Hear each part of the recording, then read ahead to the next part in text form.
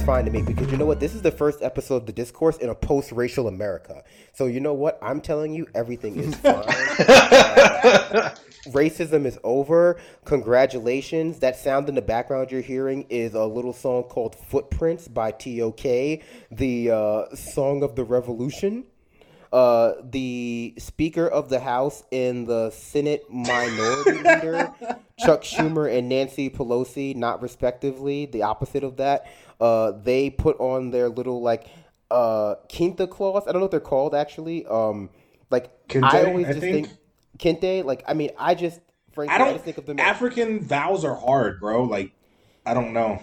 I have a speech impediment. That's discriminatory. to try to make me say that or Elon Musk's kid's name is just a hate crime, man. So we don't do hate crime anymore because this is a post-racial America. But let me just say, like, I don't know what they're actually called, but they just remind me of like the thing you get at graduation when you're either black or an Africana Studies major. Like, being black makes you an Africana Studies major. They give you one of those, like, little sashes with, the pattern cloth. It's like the African tartan, I imagine. I don't know. I don't know shit about... I actually just, like, real quick, I want to point out Evergreen State is racist as fuck because that wasn't even an option for, like, getting your sash when you graduated. I couldn't have bought one, and I'm pissed. They had one with the sun and moon on it, but I'd have to go, like, specialty buy some shit. They only had it at the one campus in a black neighborhood. I didn't even go to my graduation. Racist I didn't go to my graduation, I didn't either. so I can show a lot of solidarity with the seniors of the COVID generation because, you know, but honestly, they're better off without it. I was just going to say, though, racism's over because, frankly, Nancy Pelosi and Chuck Schumer changed their names both to Kunta Kinte. It makes it very hard to determine which one you're talking about. House Majority Leader Kunta Kinte versus Senate Minority Leader Kunta Kinte. Every street in every city, in every state, has been named Martin Luther King Jr. Boulevard, despite the fact that that makes it incredibly hard to find your way around. Congratulations on making it to the other side of racism, folks. How's everyone feeling? Nigga. No, okay. All joking aside, this was the week of psyops. Like, this was the week of, like, you know, the pigs kind of breaking and the COINTELPRO Jakarta method stuff coming out. Yeah, the state and local police breaking down and the feds stepping in. Well, it's also like the people that are being outed as brand managers who are leading protests. The guy who organized a march with police in New York that was taken to a park and dispersed at 11 p.m. Like, all of this stuff just seems very much on brand for the FBI. The efforts to control the narratives have stepped up. You know, at least in my opinion, like, we've seen like a few concessions from the police. We've seen a lot of talk about, you know, defunding. You know, some cities are, you know, actively working on defunding and reallocating those funds from the police. Some places are actively looking towards entirely dismantling the police, like Minneapolis. You know, where that ends, who knows? But, you know, it seems as though we went from a lot of coverage about these protests to, I would say, almost none, really. It's almost as though it's disappeared a lot from my timeline. Not to sound conspiratorial. And at the same time, we've seen I don't want to say infiltration, but an influx of just like what appears to be actors and brand managers and sort of like, influencers and Instagram models dressing up in revolutionary garb and attempting to, sheepdog crowds of protesters and set up, you know, essentially propaganda photos. Well, it's the new class of the wannabe punditry and influencers, and like the next generation of that, which is one less dependent on the kind of the formalities of the news presentation and more about just getting to people where they are and kind of subliminally attaching ideas and messages along with branding and all that kind of stuff is, I think, a big part of that. Of what you describe as far as this kind of infiltration of that. And then we also see that mirror in the media as far as trying to co-opt and reshape the narrative and the energy into something that can be managed through liberal bourgeoisie democracy in such a way that they can kind of grab control of it. And that also, I think, coincided with the lack of attention to the protests directly and to the size of the protests, playing down the idea that these protests were going to be ongoing and that the initial kind of placation that we saw from the eventual arrests and charges and so on and so forth isn't going to be enough, and that there has to be deeper and larger structural change, which I think is demonstrated with the Seattle Autonomous Zone. Well, so going for the most visible thing first, right? There were these, at least in two instances, but I've heard of more. One, I believe, in New York, and one in, I think, Atlanta, where there is video, there's photo evidence of what has been corroborated as, essentially actors in a beret they got last week, and, what appears to be fake new Black Panther Party or Revolutionary Black Panther Party or some amalgamation or fake offset of that outfits, and attempted to take over, like, essentially, like, leadership for photo ops of the protest, of the rally, of the march, but then also photo ops with the cops, to the point where in New York City they had the guy, with the undercover armband on, leading a chant of peaceful protest while shaking hands with the fucking chief of police. Like, it's just like ridiculously transparent stuff. So I guess my question is, like, do we think this is like literal infiltration, or did, like, cops with their police budget that is barely overseen, did they just hire these people themselves? So I'm going to be honest. I think a lot of it actually is police infiltration, in that a large portion, at least of the protests that I've been to and what I've been able to cover, right? And so I've been to Tacoma, I've gone up to Seattle, I talk to people on the ground in Seattle quite often, right?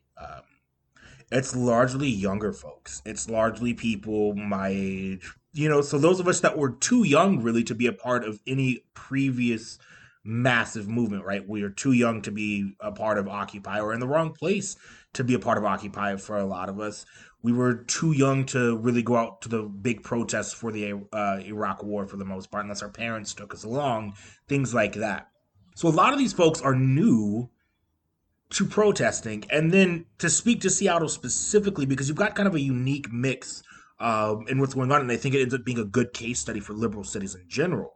So you have to look kind of at where that autonomous zone is, and it's located in the Capitol Hill neighborhood, a historically white neighborhood that was segregated up until, I want to say, the 70s or 80s, after which point it was taken over by white queers, and it remains to be a very white, very queer neighborhood today, and it's also particularly wealthy. So a lot of the people going and that were protesting in Capitol actually live there. They actually live in that area, and I went to school at Seattle Central College for a little bit. That's right there right in the heart of where that autonomous zone is. And that's a neighborhood where you would see Ferraris pull up and park, or a Maserati or things like that. So there's very, very high concentrations of wealth in the hands of particularly young people. Also, white queers think cops are their friends. The biggest thing about that neighborhood is it's huge on assimilation. So you've got two kinds of white gays there. You've got your Amazon gays and you've got your anarchist gays. And a lot of times and so what appears to be going on is you've got anarchist gays who don't actually know what rebellion looks like. They've got this fanciful idea in their head, and in their minds, the more people we can bring in at one time, the better. And so this includes Seattle police. And Seattle police have a long history of getting into these kinds of movements and undermining things and trying to do that. And so I think you're going to see that in a lot of larger liberal cities. You've got a large section of the population that is very much liberal, that loves the police. I think that's their best friend. You've got the assimilation gays who just think, well, if we can just assimilate to mainstream society and oppress Black people and other people of color, we'll be fine. Everyone will forget that we're queer. And then you've got young people who have never really done this before, who are trying to take leadership roles. Well, I mean, so, like, I don't know where the actors came from.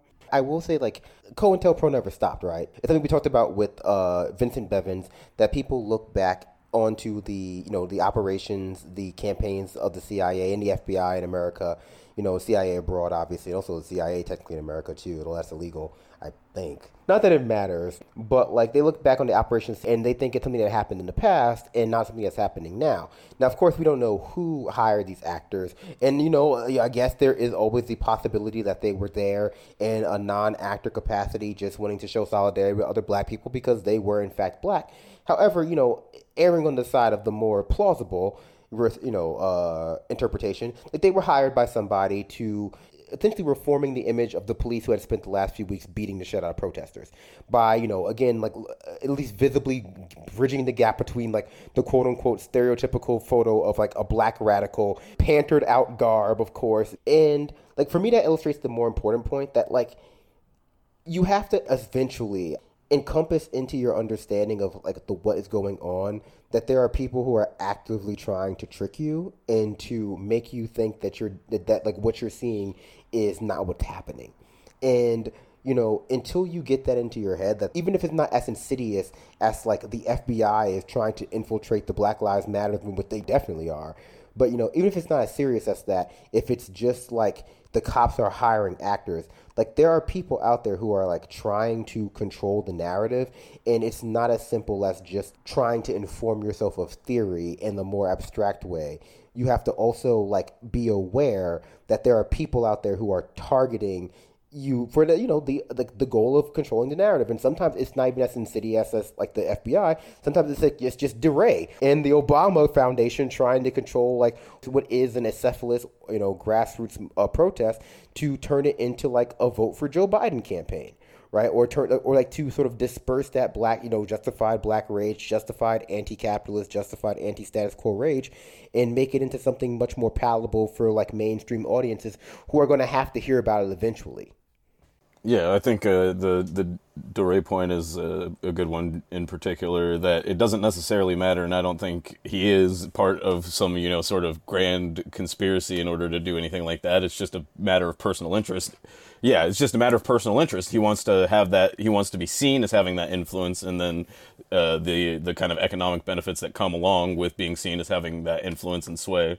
And so, like, maintaining control of the narrative becomes part of that, and then making sure that narrative fits one that will please the people that he would then want to get the economic benefit from is just a natural kind of cycle. So it's not as if, yeah, as you said, it's not like a knowingly kind of like nefarious, hands clasp stroking the cat kind of thing. It's just the systems as they're set up incentivize a certain chain of behavior. It's the same thing we say that Chris Hayes does, the same incentives. Yeah, absolutely. And I guess just kind of a slightly different angle on just kind of where it comes from. I think that there's an aspect of that. So, like, I think you could use that to also kind of explain away any sort of larger influence with the actors and that kind of aspect of it without being, like, directly hired or anything. And that there's a natural group of incentives that would encourage somebody to take on that behavior on their own. The benefit could just be coincidental. But on the other hand, it's almost like without a doubt, we know that these local departments, especially the ones in the more overwhelmed larger cities, are undoubtedly getting FBI consultations, and that's one of the first things that they're going to do. And it's like, or it's not just that they're getting FBI consultations. It could be that they're just a bunch of guys who thought COINTELPRO was cool, and they're fucking Keystone and copping their way through it, just like those bike cops in Tampa did.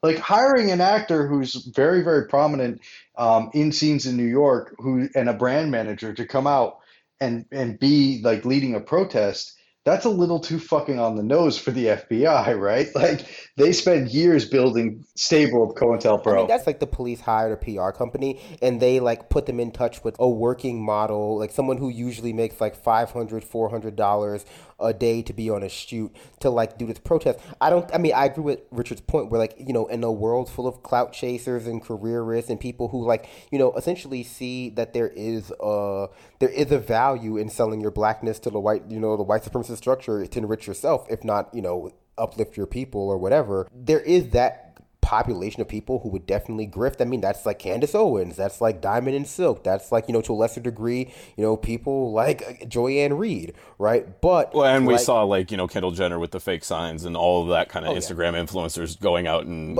exploiting that part too. But continuing. But no, but in this case, I would just say I think the cops are definitely involved, if just only because like, if you're an actor and you're black and you're whatever, I would argue you're probably still not going to want to go up to a strange police officer if they don't know, they expect that you're coming, especially if you just have like an AR-15 or something. Like that reeks of coordination. Right, that reeks of coordination. Like I agree though. Like it's something to consider that. Like, hey, there's just a lot of people out there chasing clout and looking for paychecks. But like, I think there was some level of like coordination with the police there.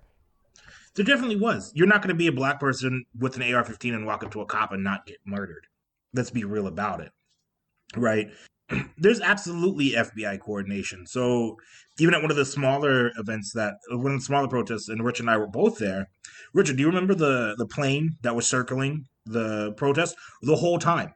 The whole time, it was the same small plane circling. And so right after that happened, right after that protest, it seemed fishy.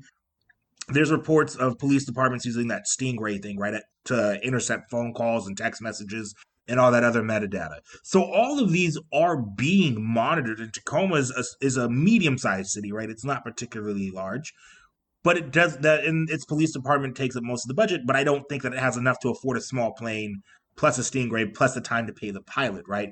So you're absolutely coordinating, and they've already started coordinating with the National Guard openly. They're definitely coordinating with whatever federal agencies they can in order to monitor, infiltrate, and then disrupt these protests. Well, and just before we started recording, Trump also tweeted out to Inslee about Seattle situation, which basically said if you don't do it, we're going to come in. Which also means that there's obviously there's pressure from federal agencies and federal groups to basically get in there and crack some skulls. Right, and also the Predator drones. I mean, Ocasio-Cortez is putting forward a bill to stop Predator drones from circling these protests, and we've had multiple instances of Predator drones on tracking software circling a lot of these protests, and that's not something you get from local PDs. But we also know that the FBI is actually involved, though, because we know that the FBI has been like waiting around at police stations after the protest arrest to question people about Antifa. Trump and the bar Department of Justice or whatever gave the go ahead to like actively go after the heads of Antifa, right? Because the idea that this is an acephalous, like mostly leaderless group of like non-related cells, it's not really lost on them. It's just an excuse to basically crack down on like specter of left-wing extremists. That's going to apply from everything to Black Lives Matters to eco groups to like the Sunrise Movement. To 75-year-old men on the sidewalk. Absolutely, everyone's Antifa when they're up against the police, right? That's the dangers of feeding into that narrative, because we know it's going to apply to basically everyone who finds themselves on the opposite side of like the state. But surprisingly, people are demanding some movement on this. It's been 3 weeks of protests. Like they're only getting bigger despite the news coverage of them kind of waning in pursuit of like sort of painting a more rosy picture about the summer opening up and like order kind of being restored. But like people are demanding some kind of action now that they are a little bit more familiar with the going-ons of the state. It's just a matter of like making sure it doesn't become twisted into a more palatable liberal form. But I'd argue that like most people like simply just don't know what the police do. And I think that's been the biggest surprise that like I've learned in the past week. Like not only do people not know what prison abolition is or people know what defund the police is, whether or not they agree to it or not. But like whether or not they agree to defund the police, no one knows what the police do in America. Like when I would say, prison abolition is fine, defund the police is fine, people would like point to some nonsense about like, well, what do we do about, and this is the gun girl thing, what do we do about arsons? I was like, well, the fire department deals with arsons. In a lot of big cities, the fire department is responsible for, dealing with arsons, in some cases arresting arsonists, doing all the investigations, et cetera, et cetera. They require extra training, but it's very possible for them to fill that role, and they just like it just blows their fucking mind, despite the fact that like that's what Backdraft is about. That's like what Robert De Niro's character is. Well, in one of the early episodes that you mentioned not long ago, we talked about how like ridiculously absurd the training is that the police currently get, where basically a guy in the department just kind of got volunteered to be in charge of that, and then was the person that was in charge in that particular locale. So the one of the other aspects of people not understanding what the police do is not understanding like how the police do it and like how well they're doing what they say they're doing. And also the selection criteria for them. I mean, like we talked about last week, you can literally be too smart to be a cop. Oh no, I think people believe that now. They've seen that you can be too smart to be a cop. And like, over the past few weeks, I mean, like at that, like it got to the point I think where like people were making very practical arguments about having like a series of roaming psychopaths like shooting tear gas into people's homes because they think they're sheltering, protesters who said mean words about them.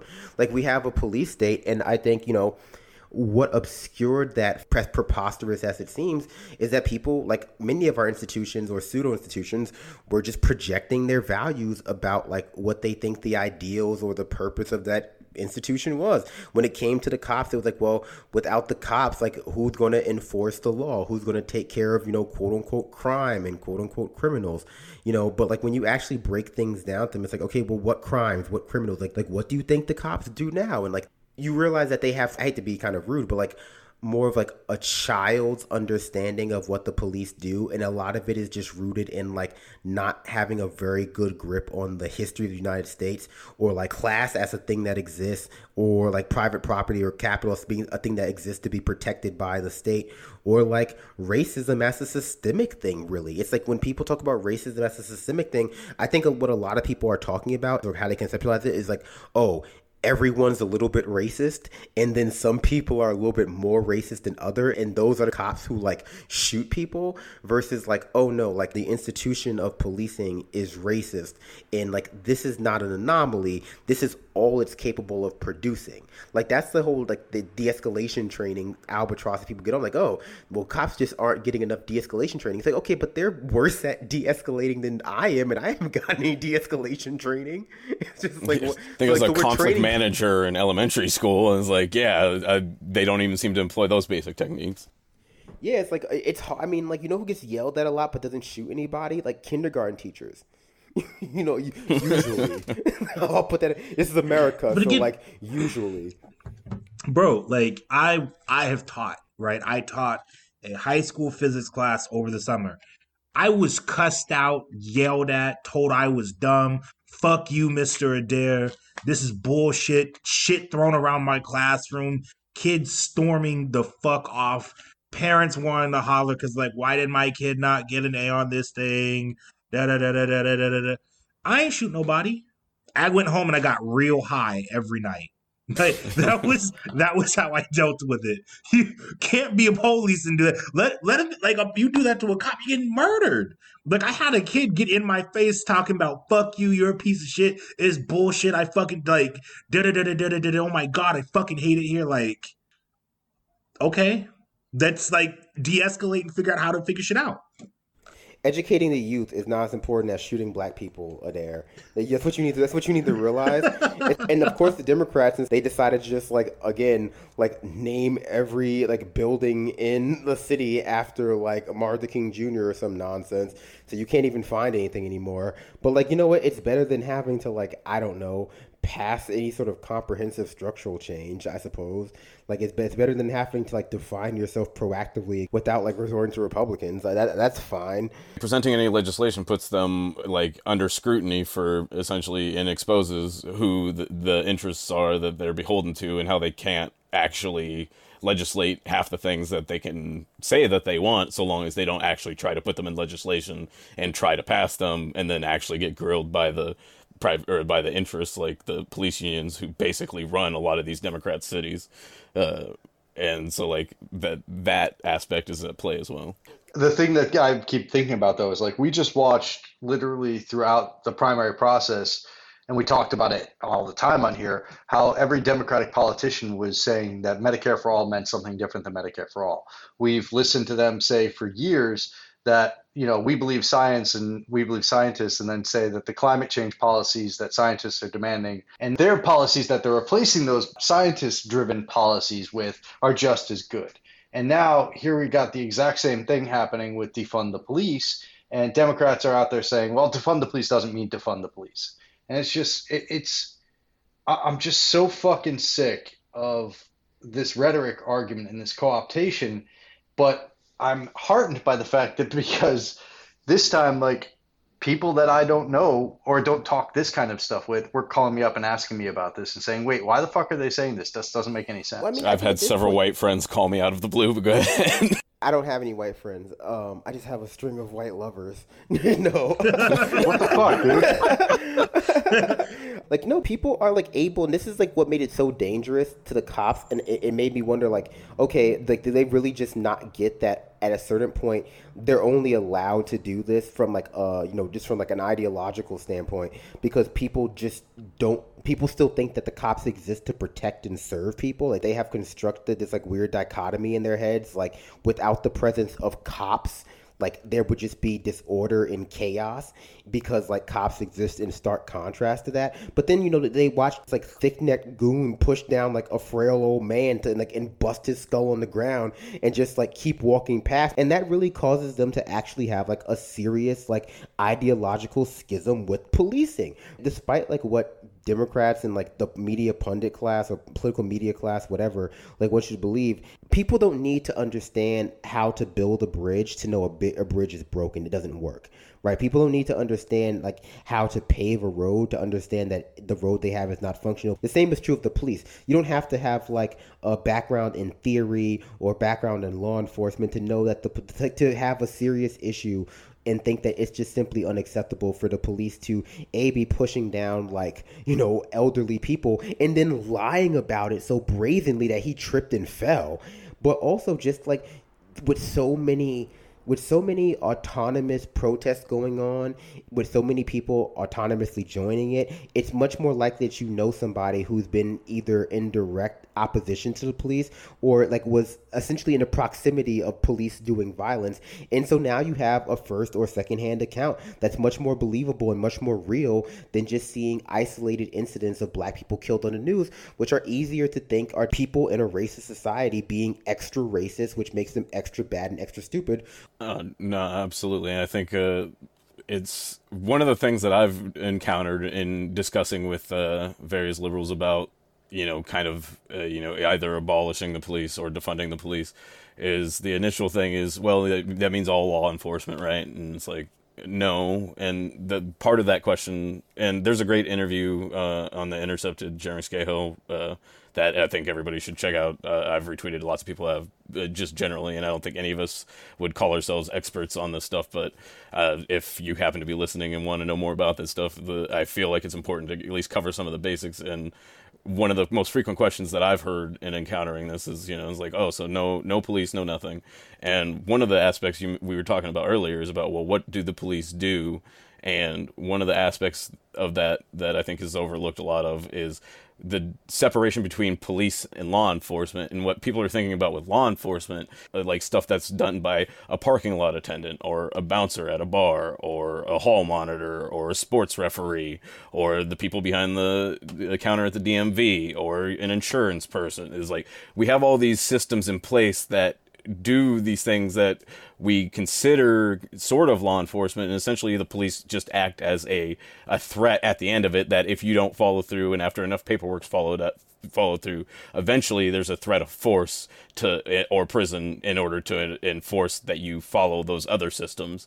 But typically, in the vast majority of the cases, that it never ends up coming down to the police unless it happens to be with typically minority and other marginalized groups. But I think some others want to get in here.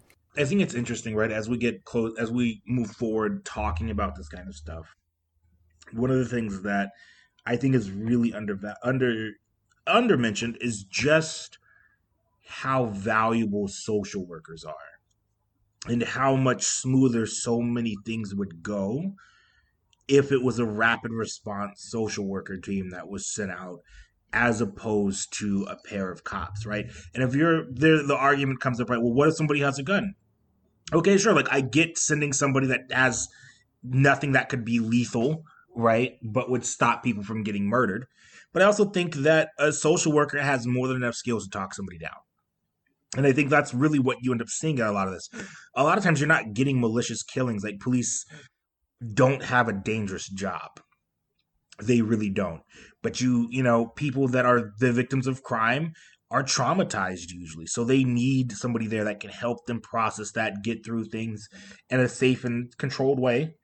And if it's something like, I don't know, a robbery or a drive-by or whatever, or something, right? Some kind of violent or invasive crime. Sure, you can send somebody who's an investigator, but that doesn't mean they need to be a cop, right? Policing functions and serves a very specific purpose in the West. And policing as an institution in the United States of America is a racist institution meant to consolidate power in the hands of a few by extracting wealth primarily from people of color and other marginalized folks, right? And so these are all things that really need to be talked about more too when we're talking to people who are just now starting to kind of like think about these things. I wanted to touch on one of Richard's points. I was getting questions, or I was hearing that the rhetoric around prison abolition was too confusing, or defund police was too confusing all week. And I'm not an expert. I was quick to tell people I'm not an expert. But basically, everyone who quizzed me on it seemed to have preconceived notions about it that came from nowhere, other than like them thinking really hard about what they thought the name prison abolition meant, and this just essentially just not looking it up, or only looking it up from people who would essentially just be like not a reliable narrator about, like, the Vox boys were on a tear about this for a few days, and like some people like sort of chimed up and agreed with them, but like frankly everyone who I actually sat down and had like a minute or whatever conversation about it essentially decided they agreed with me. And I don't want to say their problem was with the name, but upon being exposed for not knowing what they were talking about, immediately shifted their problem to like a sort of like semantic one. Like, well, abolition means something. It's like, well, yeah, but like it means what it means in prison abolition. It's just like a long-term goal versus like a short-term reality. And again, police is different from law enforcement, as Richard said. Like, people think of police as being synonymous with the enforcement of the law, and for some people synonymous with like the existence of a criminal-free, crime-free, fucking like chaos-free society. But that's just not what we do, because our criminal justice system is just incredibly punitive. It's just somebody being bad and or stupid or being unable to control themselves, and there just aren't any legitimate structural mechanisms that cause people to commit crimes or lead to the exacerbation of crimes. Like, it's just a moral and intellectual failure. So it's okay to, defund schools, defund homeless shelters, defund, other services, social workers, etc., and just funnel that money into the police, because, like, again, our notion of policing is a lot like our notion of military. It's just like kinetic. It's like the more police you see in the streets, the more arrests, that's what's keeping crime down, versus like increasing everyone's standard of living, working on a minimum wage, etc. You're not allowed to make those arguments because that's being soft on crime, and you can't be soft on crime because then the Republicans will call you like pussies and you'll lose, like, I don't know, the 1996 election.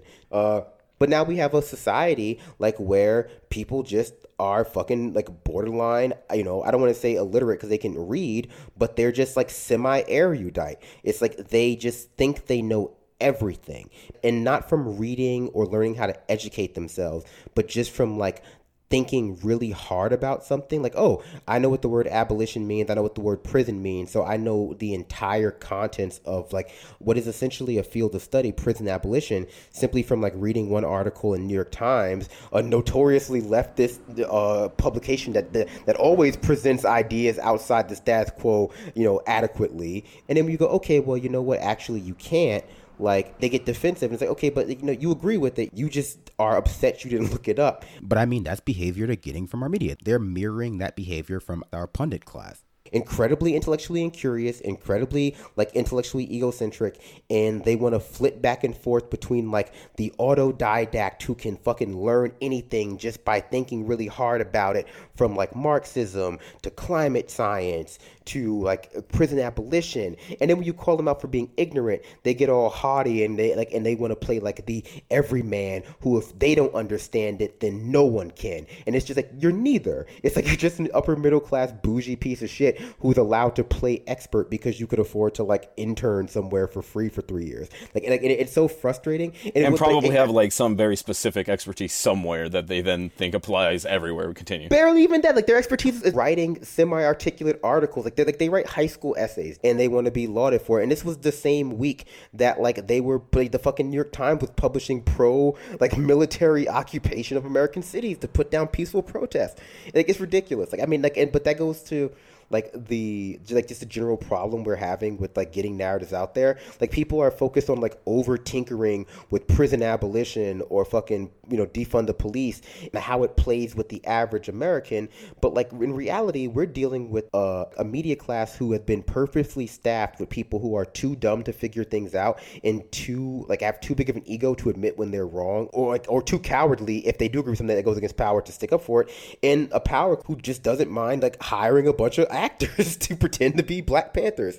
Yeah, that was the other one that definitely stuck out to me too, is that whole process you described of realizing that they just didn't know what they were talking about and being confronted with that they have to read. It's the same thing I dealt with a lot with just when I first started to encounter Marxism and started to like present it to my progressive or more liberal friends or whatever.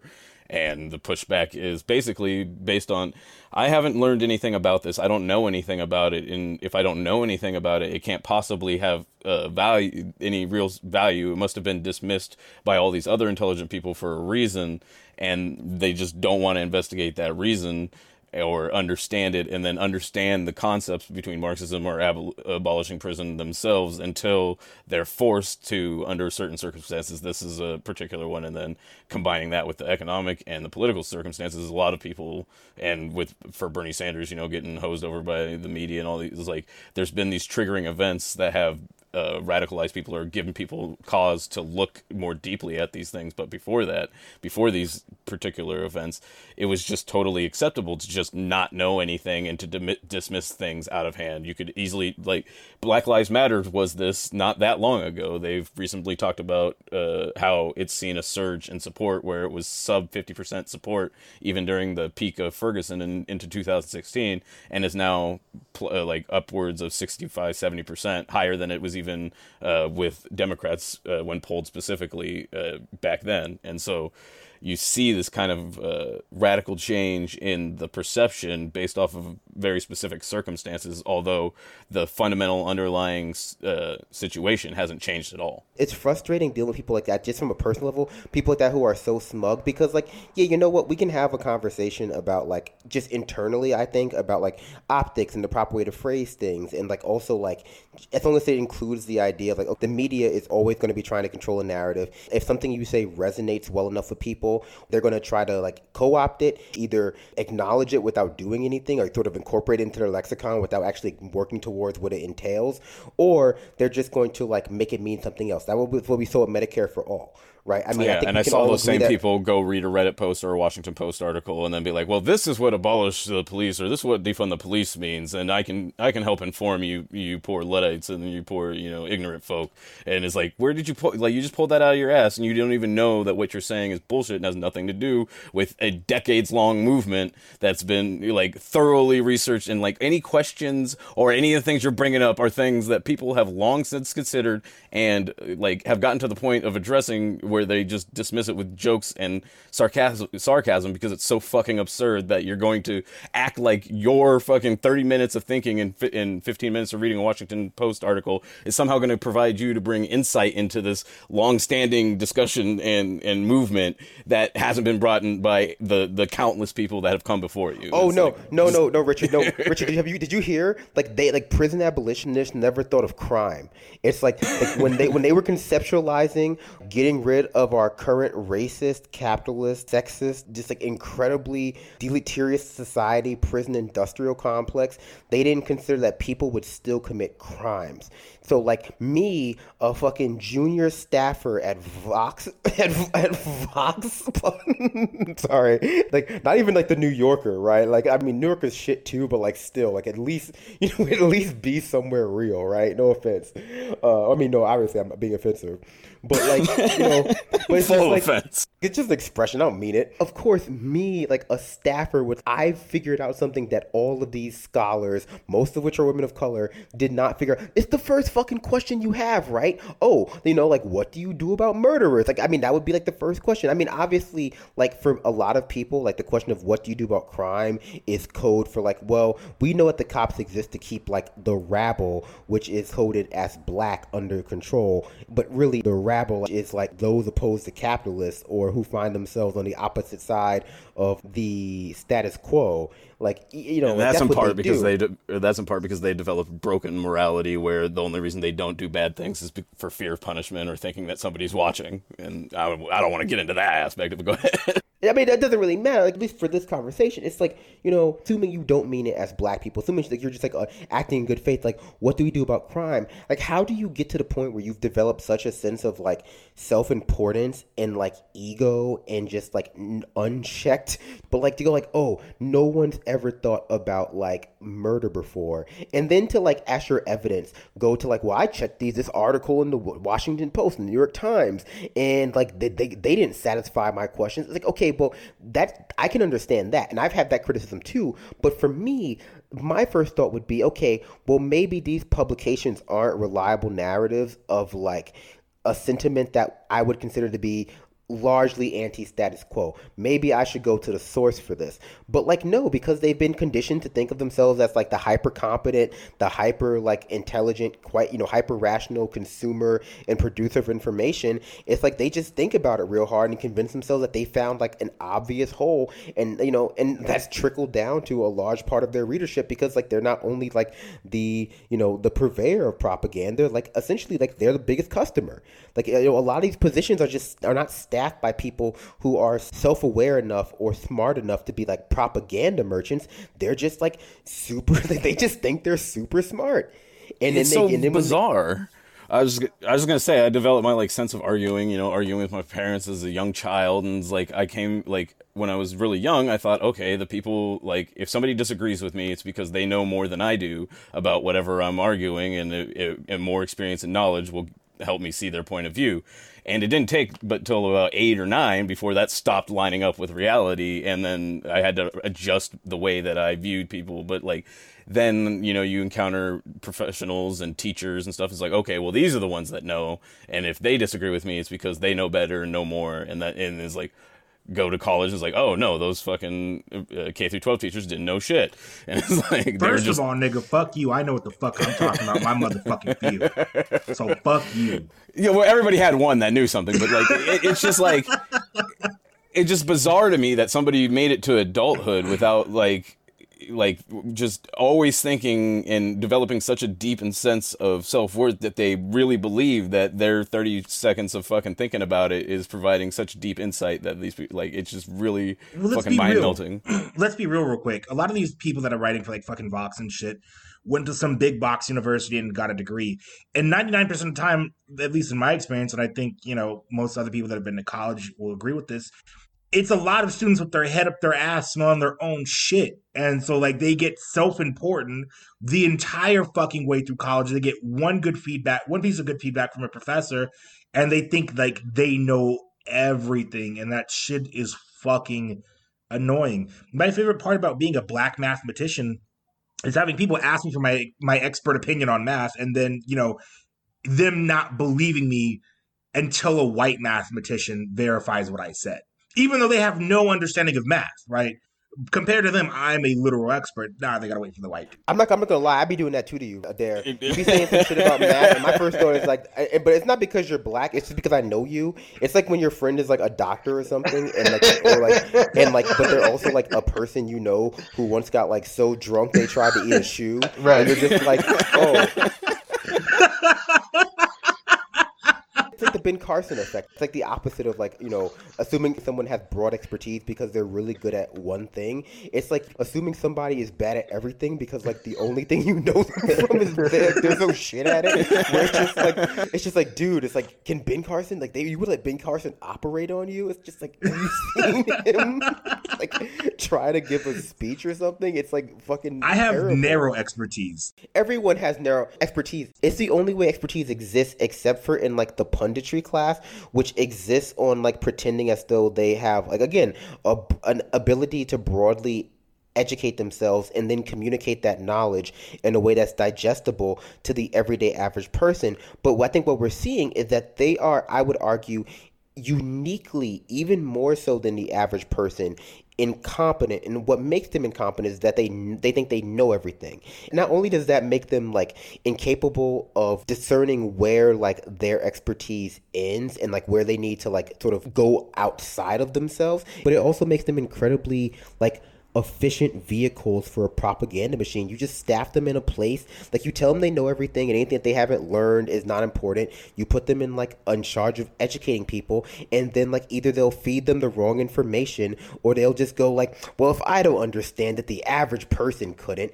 And like, Americans are so fucking cucked that they just sit there scratching their heads sometimes and go, well, you know what, if like the writers at Vox say I can't understand something, I guess I can't. I guess it's too complicated. It's like I I think the average person is probably smarter than like the average pundit, at least more intellectually curious. There's just the added bonus of just like really not being able to cope with black people and especially black women just telling them that they're dumb. I mean, Trevor Noah and The Intercept had better guests on to discuss what the movement was, what defend the policemen, what abolitionists are asking for, than anybody else on television or in the news.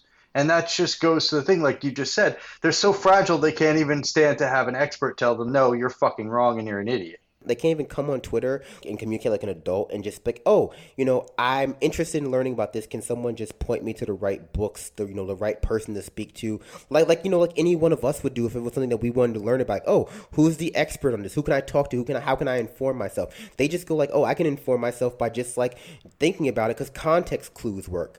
Well, and then when somebody does have the audacity to actually tell them like what they're actually representing instead of what they're confirming what they already believe, they then immediately expose themselves as not actually being genuinely curious about understanding the topic or the issue, but instead just waiting for an opportunity to point out why whatever this thing is should be dismissed out of hand, because obviously in my 30 seconds of thinking, I've pointed out this obvious error that you couldn't possibly have considered, and your resistance to, responding to it for the 800,000th time to the fucking 10 millionth person is just not, it's just more further evidence that you don't really have a simple answer. And if you don't have a simple answer, then you can't possibly really understand what it is you're talking about. And then on top of that, they'll, jump on top of people that are newly, supportive of abolition or defunding the police and capitalize on their ignorance as demonstrative of the entirety of the movement and the work that's been done, for decades. So real quick, just to kind of push back just a tiny bit, because I agree with what you said by and large. The thing about simple answers, right, is sometimes an answer is relatively simple. And that's one of the things that I think we run into with people who think that they know a lot about everything. There are concepts that I know about when I'm doing math, right, that have bits and pieces of like your basic high school algebra. Like, so sometimes you're writing a proof, it's algebraic. And so like I can point to people, I've pointed out to my students before, and I've pointed out to people that I'm tutoring, being like, okay, so like you're wondering why this is important to learn now. Well, here's an example of some problem that I had to do for class, back when I was an undergrad. And here's how exactly what you're doing right now plays into this big piece later, right?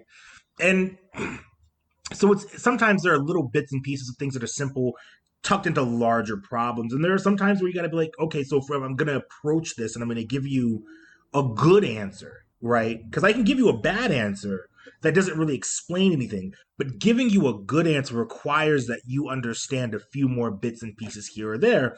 Even though that's a relatively simple answer, right? It requires some base knowledge. And that becomes hard when having these conversations, right? Because not a lot of us have enough of that knowledge to really be able to speak on that. And I think everybody on this show is pretty good about saying those things. But it becomes interesting when that enters the public discourse, because that's the response you get, right? It's like, well, if you can't explain it simply, then you must not know what you're talking about. And that's not always the case. Sometimes you're just not the best person to speak on it, or it just requires a level of study of theory in this case that would take an inordinate amount of time, where you're just like, I cannot explain this to you right now because of the work that would go into it.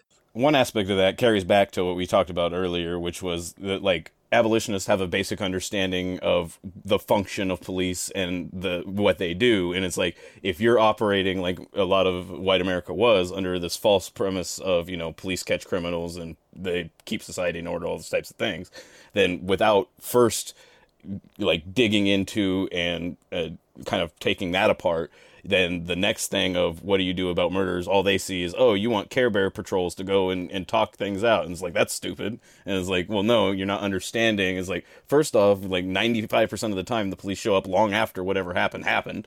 Like, they're not intervening in the vast majority. 5% of the time, they're committing the crime. Yeah, exactly. So they're there before and after, if you really think about it. But no, I was a teacher. Dale was a teacher. I think we have a lot of teachers who listen to the show, actually.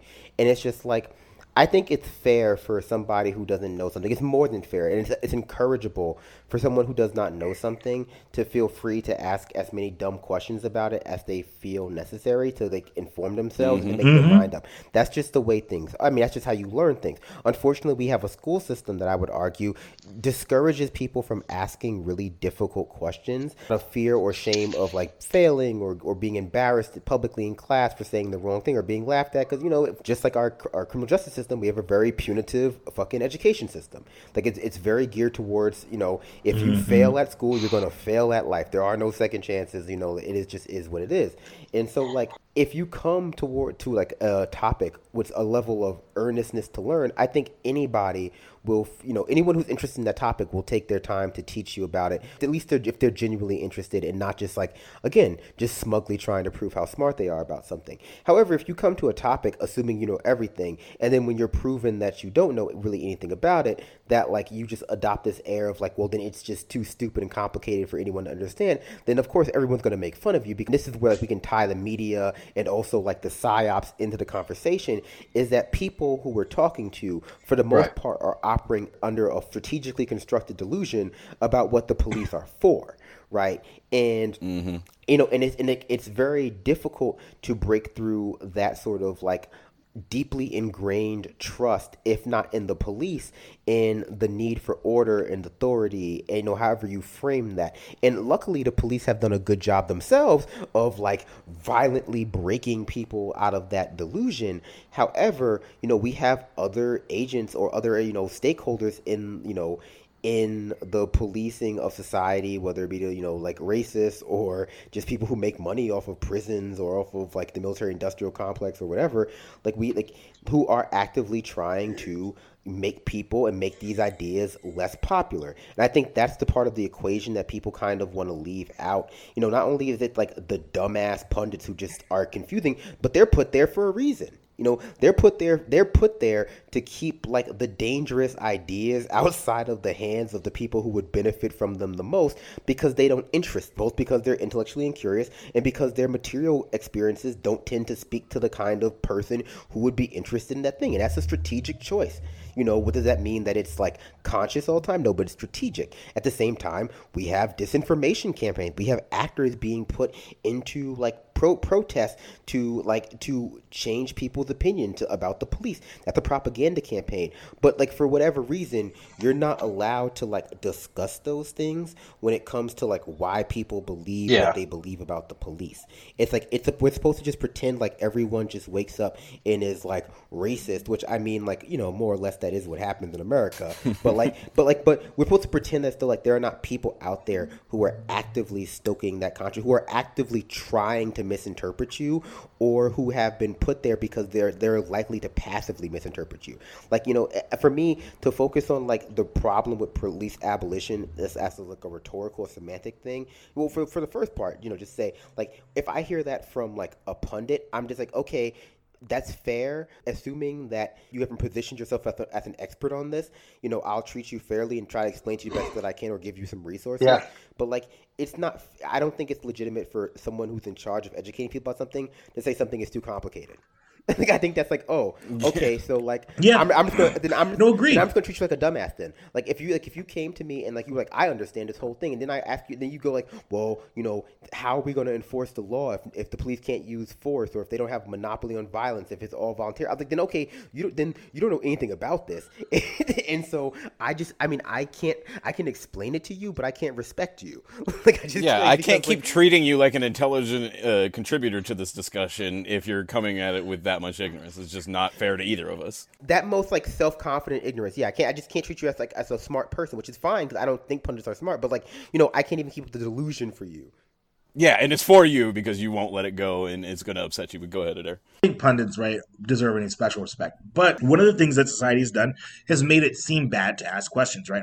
And Chad brought that point up with, if you do bad in school, you're going to do bad in life kind of mentality. So one of the things that I try to do with these kinds of conversations is what I do when I'm in a class and I've got students, right? Math in particular, and you're trying to teach, like in this case, I was trying to teach somebody algebra.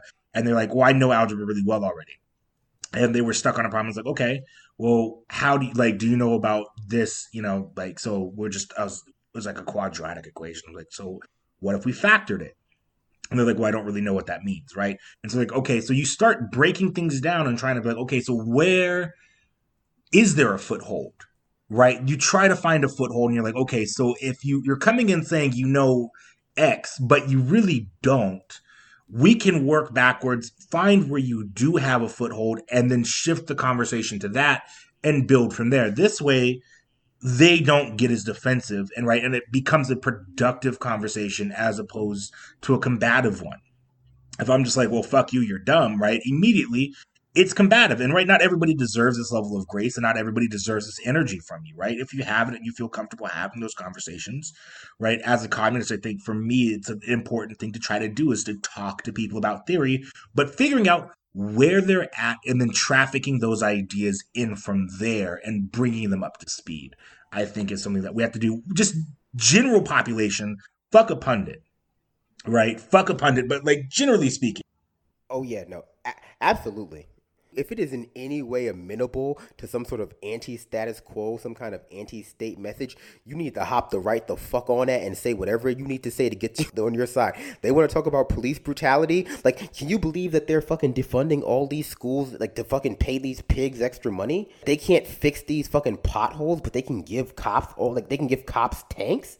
Like, that's ridiculous, right? It's like people fucking like taser. They can't afford PPEs for like our heroes in the fucking hospital, but they can give these fucking like barely educated goons like a grappling hook. It's like, oh hell no. The left doesn't have the kind of power that it can afford to be that picky about these things. So at a certain point, like whatever like vector you can use to get people interested in like sort of start breaking the hold that kind of like indoctrination has put over their head, like break them out of that fucking fog of fluoride in Netflix that infects America, the better. That's all really the left can do to like to sort of get any kind of power, is just constantly be waking people up and delegitimizing these institutions. And that part I think is a little frustrating for me, because you have people who want to like talk about the language, like is prison abolition too fucking like alienating, when I agree with it there. It's like, students, random people, you'd be surprised what they're open to. Pundits, they think it's alienating because they like the police. It's like they're the people who were like, Kamala should run as like cop versus criminal. Like you can't win those people with an argument, because like they've only been convinced that they're rational actors, when really they're being mostly driven by their like material circumstances and like their comfort, and they want to maintain that above all. And like part of that is just like, well, I believe the cops are there to protect me, and so like I don't want to defund them, so I'm not going to traffic those ideas to people because they might actually. Oh, and they also think that there's some truth to the idea that cops literally stop poor people from stealing their shit. And it's in some of their cases, they might be right. But like, it's important to make the distinction across the political spectrum between the people not who are like most on your side or like closest in proximity to your position, but people who you can mobilize and people who you can't, people who you can convince, people who you can't. When it comes to like the core believers of like liberalism, it's like a lot of them are just like, they're lost, man. It's like they're lost. It sounds rude because it kind of is. We do this like tearing down the statues thing every fucking month. Whenever people talk about like history in America, like, oh, how are we gonna remember history? I was like, first of all, fuck you. These statues are cheap and bullshit. But like, let's be perfectly clear. Like in America, you're actively discouraged from learning too much or too many things about America. We've entirely gotten rid of like the language of class and labor movement. We've watered down the civil rights movement to the point where it's barely even like resembling what it actually was. We've gotten rid of America's role in the global South, the history of the global South, and what effect that's had on us at home.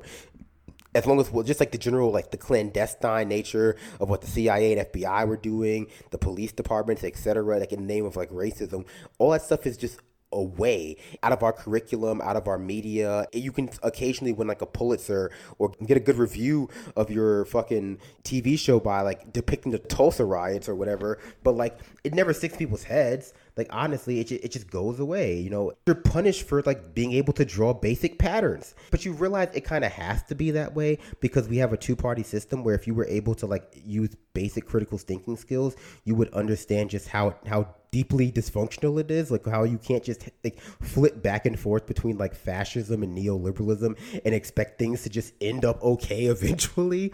Like you would see that you're like you're still headed down the same road, just at varying speeds. But like, honestly, like that lesser evilism, the propaganda networks that pass for like our mainstream media, like it's Americans' brains are just like jello. Well, there's a parallel with the economic system as well, with like the boom and bust cycles of capitalism, and knowing and understanding that they're happening and just not like addressing it in any serious way other than, with the Fed, and just basically perpetuating the problem and kicking the can down the road into the erasure of history. It's like one of the things that between the autonomous zone and everything everything that's going on, went back and was looking at the Poor People's Campaign, and is like, I've probably, like you said, at one point somebody told me about Resurrection City, but it completely evaporated from any sense of my mind if I was ever told about it. And it's like, oh, so you're telling me Martin Luther King Jr. set up basically a tent city that was supposed to be a home base for protest actions as part of the Poor People's Campaign, which was for those who probably heard that part, was part of the radicalization of MLK towards the end of his life, right before he was assassinated, and many people suggest prompted his assassination, which was collating working class people from all different backgrounds behind a campaign to essentially undermine the capitalist system as we knew it. Richard. Americans were surprised that the fire department investigates fires. I had to explain to people that the fire department is capable of investigating fires. That's why when people tell me that prison abolition is too complicated, I'm like, yo, my man, then we got to do something about education in this country. It's just like we can't just keep down this road of making things progressively dumber because our pundit class is stupid and our politicians treat us like children. Like eventually we have to like talk to everyone like adults and go like, okay, but like climate change is a problem and we can't just deregulate coal every 4 years and expect things to work out okay.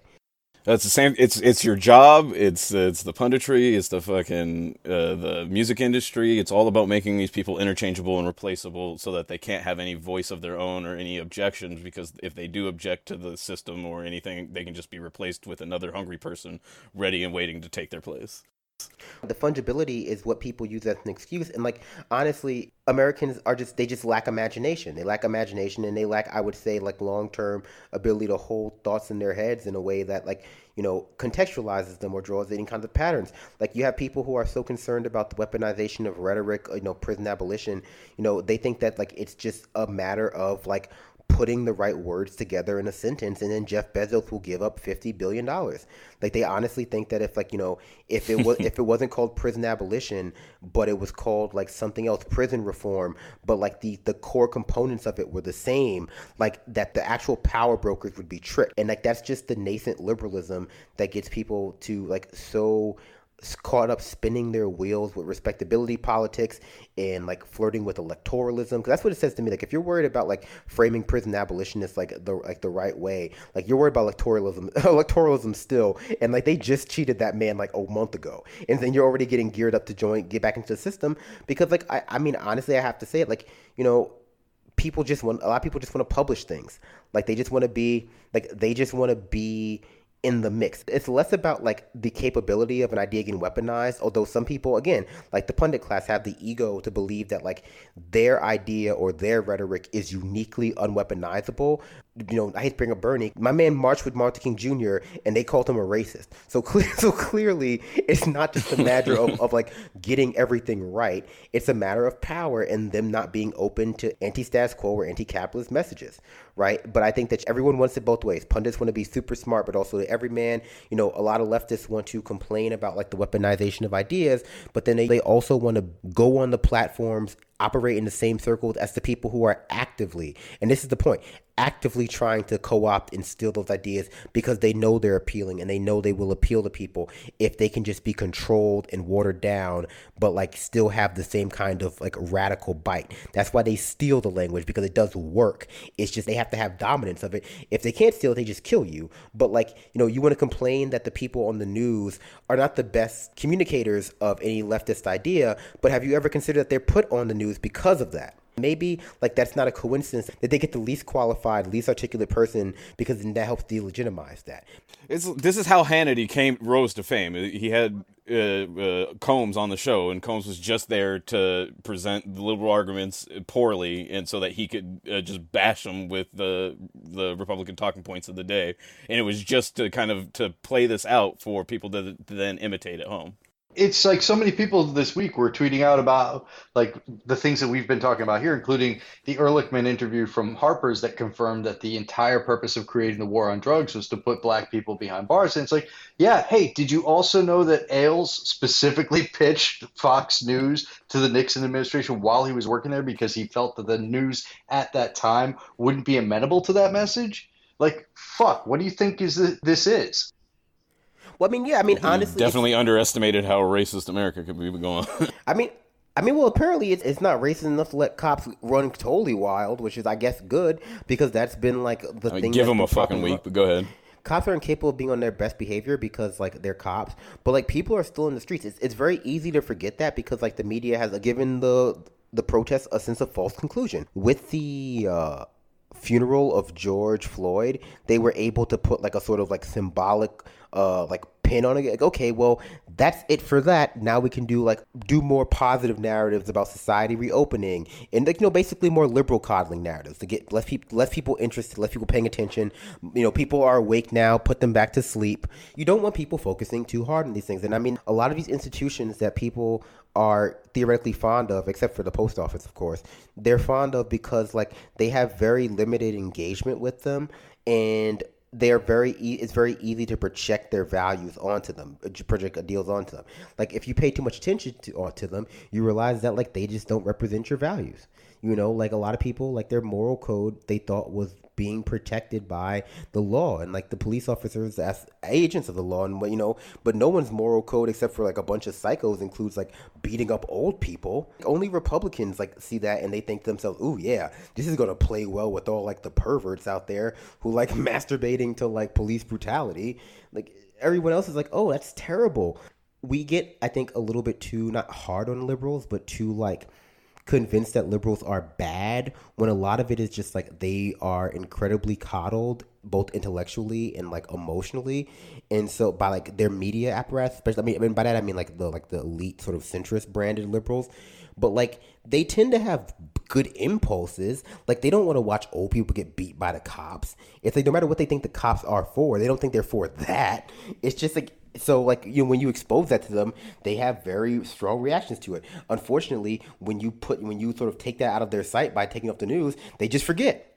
They just assume it's over now. I mean, yeah, what's kind of been lost in because of the rapid succession of these events and the kind of the radical actions that was taken by people in Minneapolis specifically is like there's still the Breonna Taylor situation that is gone unresolved, and there's also the Ahmaud Arbery murder, which is outside of the policing dynamic because that's just speaking to a deep racist trend within the country that's outside of actual policing and speaks more towards the concepts of people taking law enforcement into their own hands with the kind of existing social rot of racism.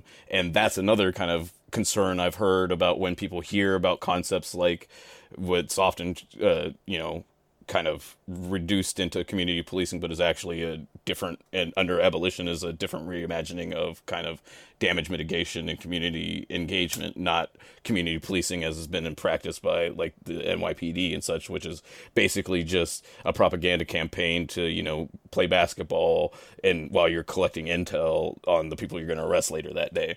And it's like the deeper issues of the racist personal enforcement being, oh, well, if you have these communities and self-enforcing, then you're going to have the KKK is basically going to become the law. And it's like, well, these are things that have been concerned, or like we're obviously concerned, especially considering a lot of this was born out of people living in those places. And so these aren't concerns that they haven't thought about. And so it's like, it's imperative that rather than just present the question or the concern as if it's novel and hasn't been considered, but to seek out those answers in ways that don't assume that it's that you're presenting this idea as if nobody's thought about it, and that you've got this gotcha drop the mic moment, when really what you've done is just, again, exposed how little research or investigating you've done on your own prior to that type of engagement.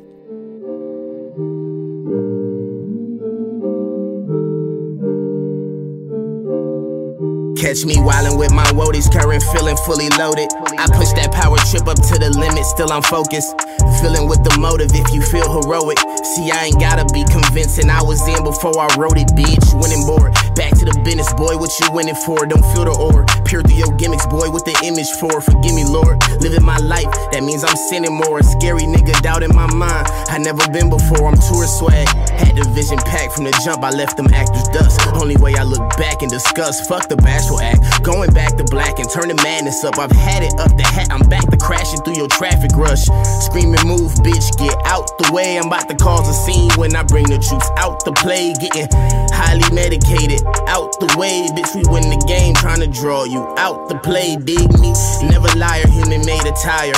And emphasize you on, got a best used by a date inside it. Never liar, human made a tire. And emphasize you on, got a best used by a date inside it. Ripping pieces off the leaf, I'm about to smoke, nigga. Ain't shit funny but a joke, nigga. I be damn if I'ma die and be a broke nigga.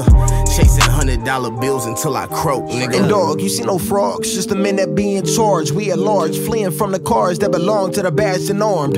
Killed a couple artists and put them all in the morgue. Killed a lot of sergeants and now they call him the god of war. If it ain't cause, ignore it. What the fuck you nodding for? All that shit is bullshit. Bitch, you like a matador. All my shit be knocking so often you got a harder door. The type of shit you try to put cough drops in a coffin for it, cause you know I'm sick and it kills you. You thought a sword would stop the Lord from giving me all my blessings and my rewards. That's why I'm often bored. Y'all getting so predictable, I'm high and more. I know I'm bragging, but to mop the floor with ya is not a chore, nigga. Lyrical toys with us, but not mature children. Childish with the weapon, I'm excited when it's yelling. My singing brings diamonds and real G's to the environment. Ripping pieces off the leaf, I'm about to smoke, nigga. Ain't shit funny but a joke, nigga. Chasing $100 bills until I croak, nigga.